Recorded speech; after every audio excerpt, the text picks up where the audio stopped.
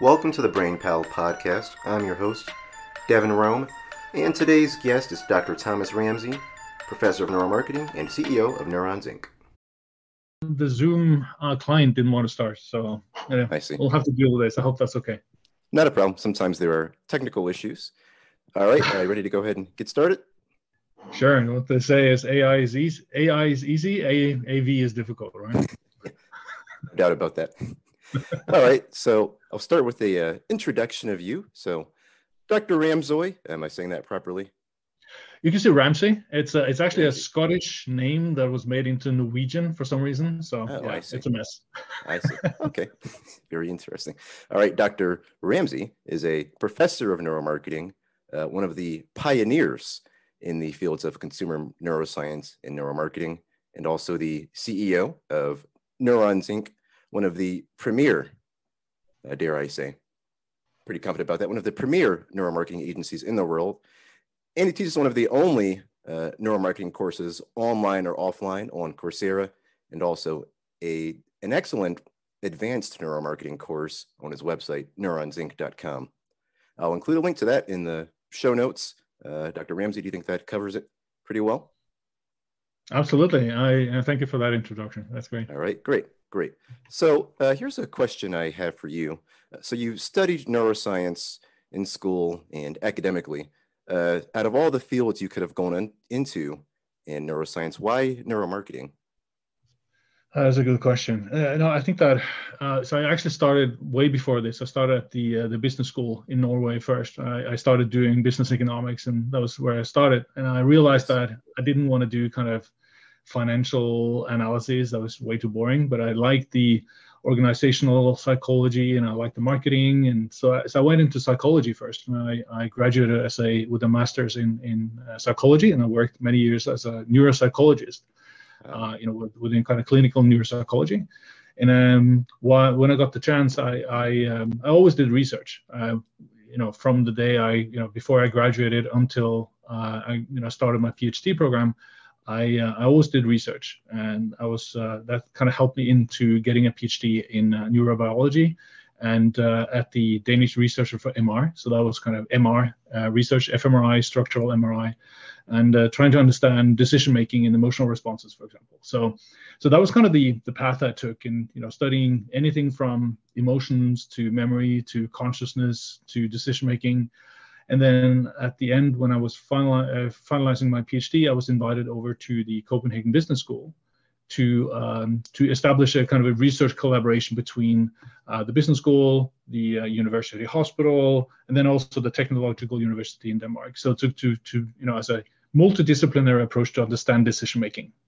Yes. So that was kind of the way it all started, and it's kind of my approach to try to understand how we make decisions, but always being interested in not kind of lab-based, almost like rat studies or monkey studies, but actually to understand how humans make decisions. And, since humans are living in modern societies, it doesn't really help just studying people as they lie inside a kind of a big noisy scanner. So I try to move a bit beyond that. But as it turned out, I think that I was, at the time that I was growing a little bit frustrated with the academic publish and perish race. At the same time, I was contacted by Lowe's, the home improvement company in the US, to say to basically help them build a neuroscience toolbox.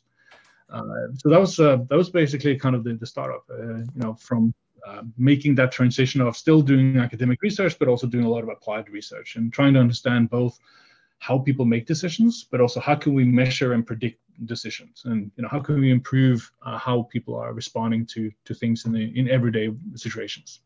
I see. Very cool. I had a somewhat similar path, though not as cool. When I was in undergrad, I guess I kind of had one of those right time types of things, because by the time I got to undergrad, things like behavioral economics and neuroeconomics started to become popular. So I was taking a class on neuroeconomics at my university, and one day I was like, wait a minute, this applies to some of the skills I already have, because I had known how to make websites. But I was like, I can probably make a lot better websites that reach their goals and the goals of my users more effectively, because I understand decision making at a better level. So it seems to be, because I also study business, and I was like, wait a minute, I'm getting kind of bored of this in the accounting. I have like insomnia, but I'd fall asleep studying accounting. So we're very similar. in that regard. So yeah, and, you know, it's a kind of a thankful topic, right? You know, both understanding the human mind and the human brain, and at the same time, you can actually, it's applicable. If you're a pragmatist, you can actually do something that, you know, it can actually change people's behaviors, right? And yes. I think that was what drove me into kind of this more commercial approach as well. I see. Very cool. Now, so then you started applying neuroscience to marketing and developing neuroscience toolboxes. What would you say, perhaps in short, what would you say neuroscience can do for marketing today? Yeah, there's a couple of things. So on the one side, you have neuroscience can definitely help in building better models, a better understanding of how we make decisions. So, you know, marketing is this kind of combination of psychology and, you know, economic thinking. So that was kind of infusing psychology into economic thinking was kind of the upstart of modern marketing, if you like. But psychology has moved on. Psychology has integrated neuroscience as part of its apparatus and, you know, a theoretical approach as well. So that means that if you really want to do marketing, consumer insights, trying to understand people, and this goes beyond that as well. It actually goes into management, leadership, innovation work, for example, as well. If you try to understand how people make decisions, then neuroscience should definitely be on your, you know, as part of your toolbox, your theoretical toolbox. But it should also be part of your, you know, toolbox for measuring people as well. So that's kind of the second thing that neuroscience allows and neuromarketing allows you to do, is to have, instead of just only kind of theories, you can have measurement devices as well that tell you, you know, are people actually looking at what you want them to? Do they understand the whatever you're telling them, and do they does your message resonate with them? You know, are they engaged, for example, or are they disengaged? So that you know, and the thing is that instead of just doing this as a questionnaire that you do typically, you have to do that at the end. It's very difficult to poke people and say, you know, what do you think now? What do you think now? But you can have, by using neuroscience tools, you can see how it unfolds second by second, right? So I think that and by using that, eventually you can both diagnose, but you can also create much better predictive models as well. So theory, measurement, and diagnosis, and then also prediction. I think those are kind of the three most important things that you can see the added value of. I see. Very cool. Good summary. What would you say neuromarketing can't do? Perhaps the limits of neuromarketing. It can't read people's thoughts. That's plain and simple. That's you know, I think that a lot of people are trying to oversell and underdeliver, to be honest. Especially the message that there's the idea that, you know, we could just strap on this device and we can just read everyone's thoughts. That it's not that simple. So what we can do is we can measure certain things, such as your emotional engagement, your cognitive loads, how much information you're keeping, what you are attending, for example. But we can see, you know, from that brain activity whether you're thinking about A, B, or C, for example. So that's one thing. The second is also that currently there are certain technical limitations and technological and scientific limitations in terms of what you can do with some of these scientific tools. Unfortunately, neuromarketing, because of the popularity of neuroscience, has undergone and is still undergoing, I would say, a certain level of hype. So there's a couple of kind of hype cycles going on, where there's a lot of overpromising and under-delivering. And I think that one of the things I always kind of pick on a little bit is this idea of remote facial coding, automated facial coding, where the idea is that you can measure people to what extent they smile or they're showing different kinds of expressions. I'm still on the fence about how reliable those measures are. I would love if they were just, you know, pick and choose and just use them, because, you know, they would have potentially some added value. But I still think that, you know, that is one potential tool. There are other types of tools that are just they're not, the science is not there yet, to be honest, to be fully kind of scaled to the extent that we're currently seeing. So I would always be a little bit concerned about some of the solutions out there, just because it's so easy to sell, right? Of course it is. I see. Very cool. Thank you for that. So what would you say, I think there might be a bit of echo, maybe move the mic away further. Let's talk about some of the models of neuromarketing. I'm taking your advanced neuromarketing course right now. So let's talk about the 4 powers model. Can you explain that a little bit? Yeah, this was a work that, it's not particularly new in itself to have these kind of four different powers of how advertising works, but this was based on work by Professor Babar Shiv at Stanford University. That he did a lot of, he's done a lot of theoretical work, also a scientific test with fMRI and EEG, and come up with a good kind of coherent kind of step-by-step theory, if you like.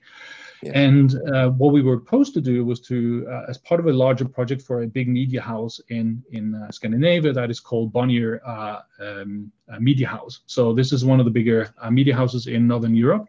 And they were interested in understanding how can we measure and how can we diagnose ads, but also how can we predict the success of different ads based on these neuro measures, but also do we have a theoretical framework to put that up against? And then finally, can we use this knowledge to understand which platform is best to use? Is it social media versus print versus what kinds of do you need to adjust your ad to the platform, which should be obvious, but how should you do it, right?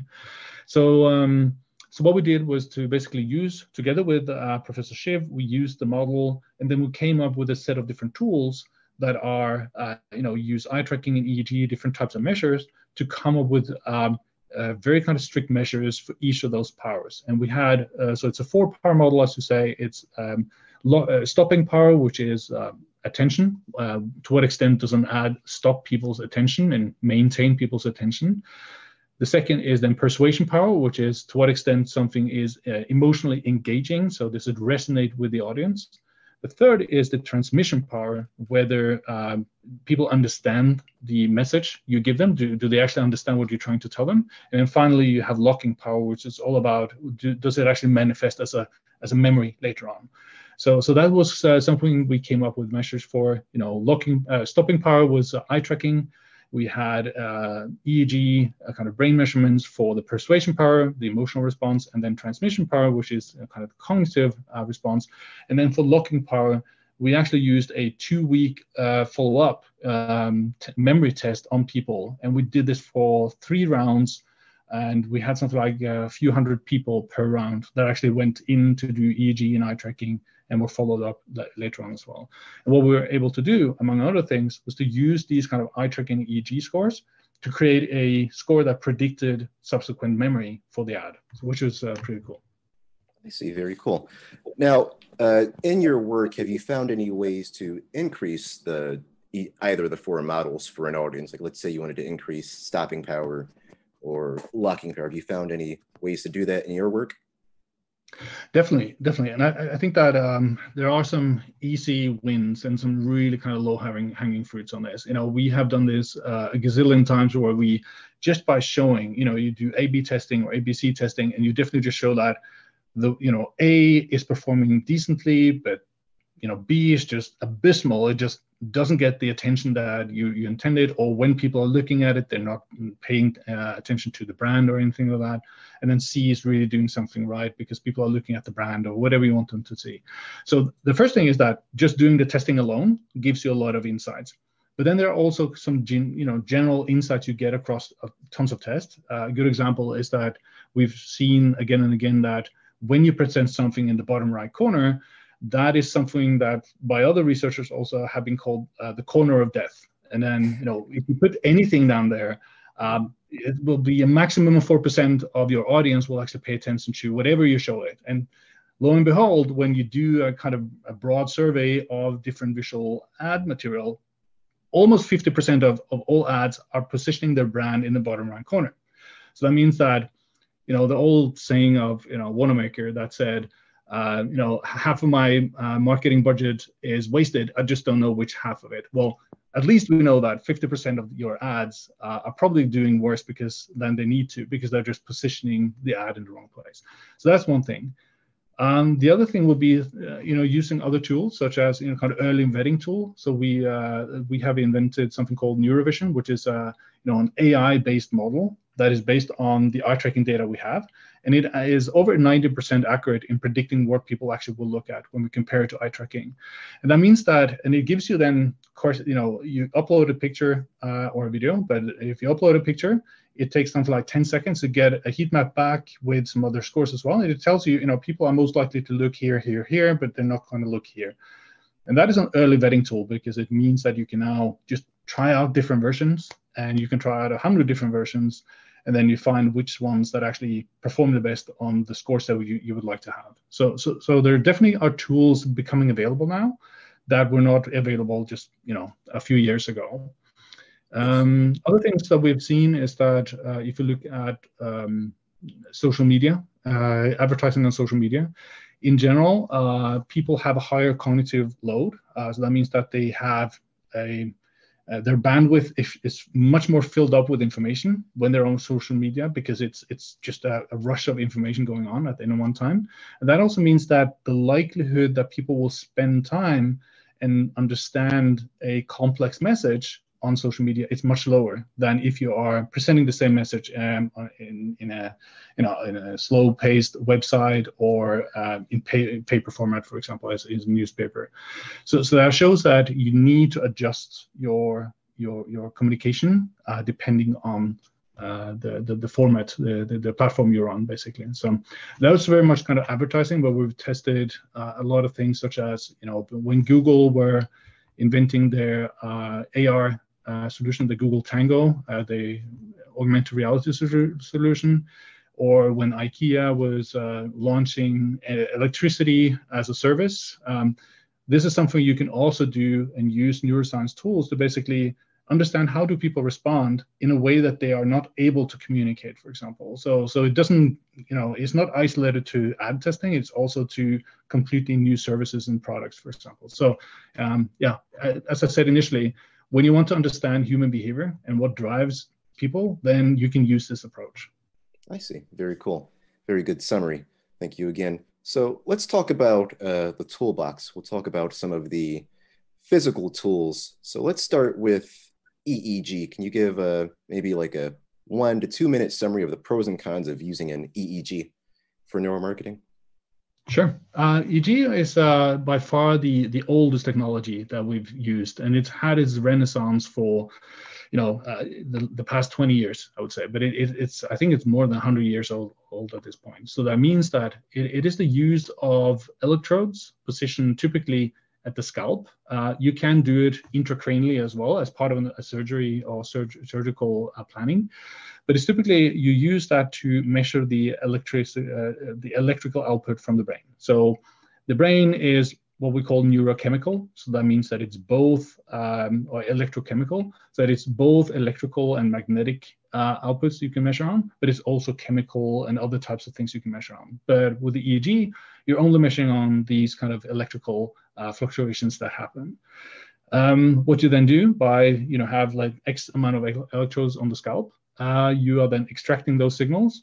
You're translating them into what we call frequency bands. So it's almost like tuning into different frequencies on the radio. And then you can tune into different types of frequencies. So typically what we see is that slow frequencies are when the brain is basically relaxing or in deep sleep, and very high, kind of highly aggressive frequencies is when the brain is really working hard, so to speak. And when you try to look at that, the combination of position of the electrodes, but then also what type of frequencies you're looking at, you can correlate that very nicely with different types of responses, such as emotional responses and cognitive responses. So that's kind of the short version. It is a pretty kind of sophisticated way to use, and it's not plug and play by no means. So you need to have a good neuroscientist aboard, probably a statistician aboard as well, to do a proper analysis. But once you do that, once you have people trained aboard that do this, then it's pretty straightforward, so to speak. I see. Very good explanation. What about GSR, the galvanic skin response devices? Any thoughts on those? Yeah, so you can, just as you take electrodes on the scalp, you're basically measuring, putting 2 electrodes typically on 2 different fingers on the same hand. What you then do, instead of measuring the output from the muscles, for example, you're actually measuring the conductivity between the 2 points. So if you put a mild current between the 2 points, you can say that a very dry skin, it has high resistance. It doesn't really transmit the electricity very well. But if you are sweating a little bit, or you have otherwise moisturized your skin, then the level of conductivity is much higher. And what we see is that when you sweat in the palm of your hands, or that is a very good indication that you have a slightly emotional arousal response. And by that means, when you're measuring on the GSR, you can tap into that, the arousal response in people. The problem with that is that the GSR is a pretty noisy signal, and it's a very sluggish and slow signal. So the analysis of it is not as precise as you would often like to. I see. When would you think would be a good time to use a GSR, if ever? GSR is very mobile, so that would be kind of the first case. If you really want kind of a simple setup, and you really want to just try it out and see how it, how people respond, that would be the easiest time to do it. The EEG is also mobile now, but it does require, as I said before, much more kind of sophisticated analysis. I wouldn't say that GSR would ever be plug and play either. It depends on which vendor you're using, but typically you'll have to do some kind of statistical analysis of it. So yes, in general, GSR would be for just easier, smaller setups for typically kind of mobile setups, I would say. But it's also when you don't have to know whether it's a positive or negative emotional response, because it only responds to whether it's a high or low emotion, so to speak, not whether it's positive or negative. I see. Thanks for that. Okay, and what about eye tracking? Thoughts on that? Yeah, eye tracking has really kind of undergone a lot of, almost like a revolution. It's a silent revolution these days, I think. But you see today that the devices, instead of strapping people into these kind of hard boxes that, to track people's eyes, you can now, even webcam eye tracking is becoming reasonably good. I wouldn't say it's fully scalable yet. But if you use some of the accessible tools, I know Tobii is the big player here. They have more than 50% of the market, and they have released some very kind of I wouldn't say cheap, but are still more affordable solutions that allow you to measure with infrared cameras where the eyes are, and the frequency of those measurements is typically like something like 20 milliseconds per data point. So that means that you can start quantifying both where people are looking, you can quantify how long they are looking at something, you can take their scan path, and you can also measure, depending on the device, you can even measure pupil dilation, which is actually very correlated with the arousal response you measure with GSR as well. So if you do, and I have papers both recently published, but also in review as well, where we are looking at pupil dilation in different types of consumer settings as well. So this, you can even measure emotional responses with pupil dilation. I see. Very cool. All right. I've got about 5 to 6 minutes left. Dr. Ramsøy, is there anything else you think people should know about neuromarketing?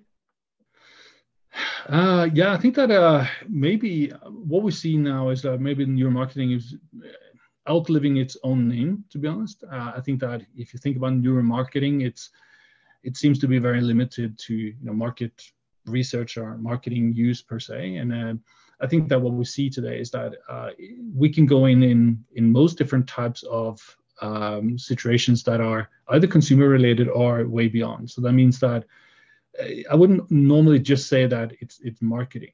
I think that what we see today is that we see that it's being used in completely new environments that we hadn't thought. 10 years ago we wouldn't have thought that this was possible. But we see now that with technology becoming much smaller, cheaper, more available, more scalable, we see the science becoming more robust, and there's an alignment in the industry and academically as well that we need to create more robust and better metrics as well. I think that what we can expect to see in the coming years is that neuromarketing tools will become much more like the thing that measures your attention when you're driving your car, for example, or when they're falling asleep. That is actually probably more related to what we can expect to see in the coming years, rather than just being this kind of high-end research tool. So yeah, I think that at least is some of the things to think about. I see. Very good. So we covered a lot in a very short amount of time. So that's just a sign of your expertise. So thank you for that. So where would you say people can learn more about neuromarketing? You can talk about some of your materials, of course. Sure. I mean, of course, I do see that my old Coursera course is still making the rounds. I think that well over 100,000 people have taken it at this point, which is great. I mean, I'm not involved in that course anymore. I did recordings, but it's a lot of years ago. We have the new course through Neurons Inc., the Neurons Academy. So we have one course now, and we're adding more courses as we go. If you're into reading, I basically wrote the textbook on this. So that means that the Introduction to Neuromarketing and Consumer Neuroscience is available. I would say that I would rather wait for the second edition, because the first when edition is that coming out? I'm waiting on that one. When's it coming out? We're currently putting our last hands on it now. It's coming out through Oxford University Press. So that means that it's probably end of this year, I hope.